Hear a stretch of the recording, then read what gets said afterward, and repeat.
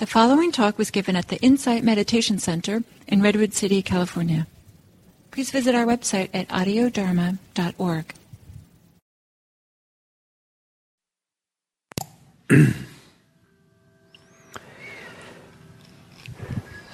So hello and welcome to this fifth talk on wise thinking. And I suspect that for much of my life I didn't think much about my thinking. I took it for granted or took it as being what it is, and sometimes in a way I took it to who I am. If my thinking represented me and my interests, my thoughts, my beliefs, my opinions, my emotions. And it wasn't anything to question or consider or investigate. It was just taken for granted as a big, solid kind of event in its own right. With meditation, I've learned to not do that, but rather to be mindful of thinking, to investigate the nature of thinking, what goes on as I think, and the ecology of thinking. And thinking is a composite thing. It's made up of many different component parts, only one of which is the content of the thoughts, the very particular ideas or stories that are being considered. And this was really a great thing to open up to the wider field of what's going on, the emotional field, the physical field, what's going on in the body energetically, the tensions, the holdings, the emotions that were the fuel or the source for the emotions. And this is a pretty, so that's included now when we do the basic introduction to meditation instructions here at IMC. And it's a whole an hour and a half on mindfulness of thinking. And so one of the things we can begin discovering is that there are different levels of thinking or different sources within from where we think, qualitatively and different kinds of thinking that we can do. And when we start to understanding the range of possible ways of thinking, kinds of thoughts we can have, not so much the content, but where they arise from and what's feeding them and fueling them. And we can at some point discover that there's thinking that is free of any clinging attachment, free of any need. Whereas the surface mind, the more usual way of thinking, is operating from need, from desires, from greed, from aversion, from hostility, from criticism, from confusion, from fear. It's operating from stress. It's possible to discover a way of thinking that is stress-free. And for some people, this is the source of creativity. And some people need to take a vacation, or really, sometimes meditating is enough to awaken the capacity for creative thinking that can't flow when there's the limitation, contraction of any tension connected to thinking. So we start feeling there's a different way of thinking, a whole different approach to way of thinking. And it begins to put a question mark about the value of the usual way of thinking. Is this really the best thing to be doing? Is this really the best way to think? And more importantly, is the messages coming from the surface mind that does the thinking, is it really an accurate message? Is it true? Is it valuable? Is it something that I need to believe in? Or is it appropriate to question it and look more deeply to see more deeply what's really going on here? And, I found that the answer was often yes. It is appropriate to question. It is appropriate to look more deeply. What's really happening here, more deeply within? And so as we go deeper within, we discover that there's a place of thinking that comes out of stress, being stress-free, or some part of us, some place, core part or deep place inside where there's calm or peace. And that the way that the nature of those thoughts are very different. They are very simple.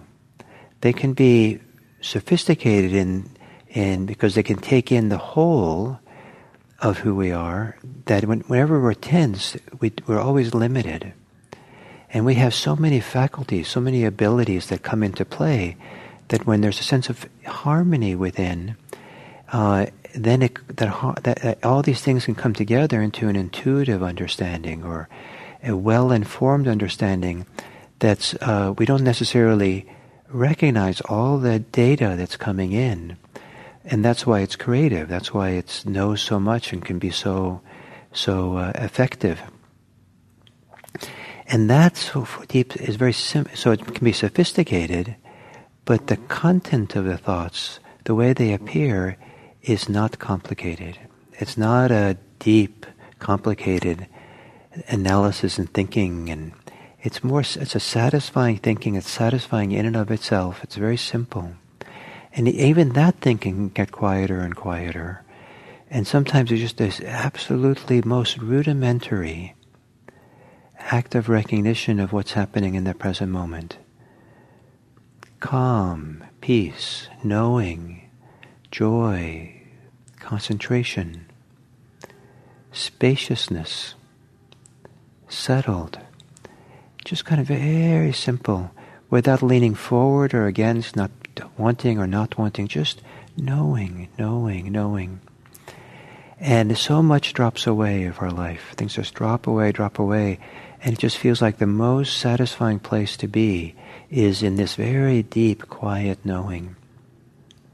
That we really feel and are connected to our experience in a deep way. And it might even be possible to sense at some point that there is a kind of cognition, a kind of knowing that happens before there are words, thoughts, images. A funny thing can happen in deep states of meditation, where it's possible to feel physically that kind of like a physical sense that a thought is about to happen. The image I had when this often has is like a surface of water, and a bubble begins growing up on the surface of the water, and that thought bubble at some point will leave the surface, and I could feel a little bit of pressure, a little bit of movement or something, a little bit of energy behind the thinking. And because the deep attention is right there to feel and know and recognize what's happening, this almost pre-verbal knowing, that impulse to think fades away. I knew I was about to think, but I never discovered what those thoughts were going to be. In other words, thinking begins offline, often, in this deeper place. But something is, we have a rich inner life that's deeper than verbal thoughts and images that we do. And when the mind is quiet, we can sometimes sense this pre-verbal knowing. And not that it's necessarily knowing accurately, but it's knowing freely with the depth that then we can, because we're paying attention, being mindful, there's a kind of a check and balance system. We kind of feel, oh, is this so? And let's find out. Let's look more deeply or check the situation out more.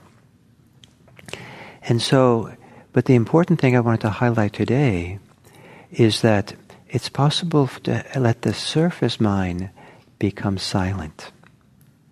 And it's exquisitely beautiful, wonderful to be in this world with the surface mind quiet and peaceful, but the deep mind present and aware and connected and considerate to what's happening around us, within us. There's an intelligence there. We don't need to have the surface mind always thinking, always operating, always figuring out. And the way that we can be present for others and present for ourselves, present for this world, with the surface mind quiet and peaceful, and the deeper mind available, is really wonderful. So to begin to recognize when the hum of the refrigerator quiets in the mind. The surface mind gets quiet. We can still think, but we're not thinking from the place where the hum is happening, the stress is happening, the silence of the surface mind. So I want to end with a story from my little book of stories called A Monastery Within. The monastery work leader always appeared peaceful. This was not so unusual among the monks and nuns of the monastery. He was unique, however, in that he remained peaceful and calm even when the monastery was at its busiest. For example, when large crowds of people visited to celebrate the Buddha's birthday. If a person was needed to visit the hustle and bustle of the local market town, this was the monk the monastery usually sent. When asked how he managed to remain peaceful, he said, "I entered the monastery for peace and quiet. I had spent years in the harried world of commerce and people. I longed for the silence the monastery was rumored to have. I was delighted with my first weeks in the monastery. The silence was exquisite. However, as I settled into the silence of the place, I was shocked to learn how noisy my own mind was. The real noise was within. It was the busyness of my own mind that oppressed me, not the noise and activity of the world. Now, it doesn't matter to me where I go. I carry the silence within me." So, I hope that this week, in talking about these different aspects of thinking, has opened a window for you to investigate and consider your thinking in a new way. And just to question what your thinking is about is a step towards a kind of mental freedom, where we're not caught in the grip of our thoughts. We don't on automatic believe every thought we have and think that we are our thoughts. There is a deeper way of being, deeper way of living in the world that is not from the control tower of the surface mind. May that surface mind, from time to time, provide you with a nurturing silence and quiet. And may you discover how to operate in this world with the surface mind quiet. So thank you very much. So I have a few announcements. And first is I'm not going to be here for the next couple of weeks. I'm going to take the next couple of weeks kind of more as a vacation time, and we'll be going to being with my family, and don't know exactly what we'll be doing yet, but I just want to spend some time, not teaching and taking time off.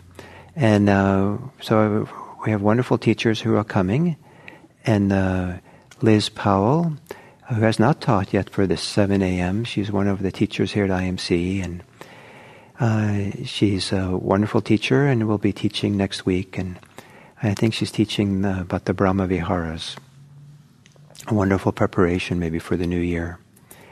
And then the first week of the new year, Kodo Conlin, who has been here before, will be here. And I'll be here the following second week of the year. And my plan for the beginning of the year is, last few years I've always talked about something to do with meditation practice, and sometimes a long series on it. What I'd like to do this time is go back to the basics that we use here at IMC, and do the kind of maybe in-depth instructions on the basic insight practice that I teach here. And so even if you've been a practitioner for a long time, I hope that as I teach it, that new dimensions will become available for you. And so it'll be a week each on the 5 different areas that I emphasize in the Introduction to Meditation course: breath, body, emotions, thinking, and then practicing in life. Also, I want to say that so this is my last talk of the year, and maybe I'll just mention that for those of you who would like to support IMC, I did write an end-of-the-year fundraising letter that might be interesting for you to read, and if you'd like to support IMC, there's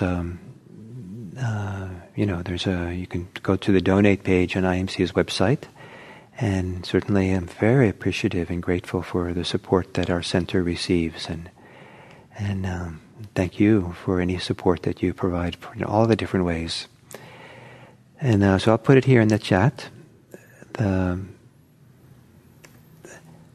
think it went in. I tried. And there it is, yes. There's a link there. Hopefully, I don't know if you can get it, but I maybe it's not fully there, the link. But it's on the YouTube. Underneath the video, there's a place where the year end for Gil. So thank you. And may your beginning of this new solar year, that's today, be a rebirth of all that's good in you. And I look forward to seeing you in a couple of weeks.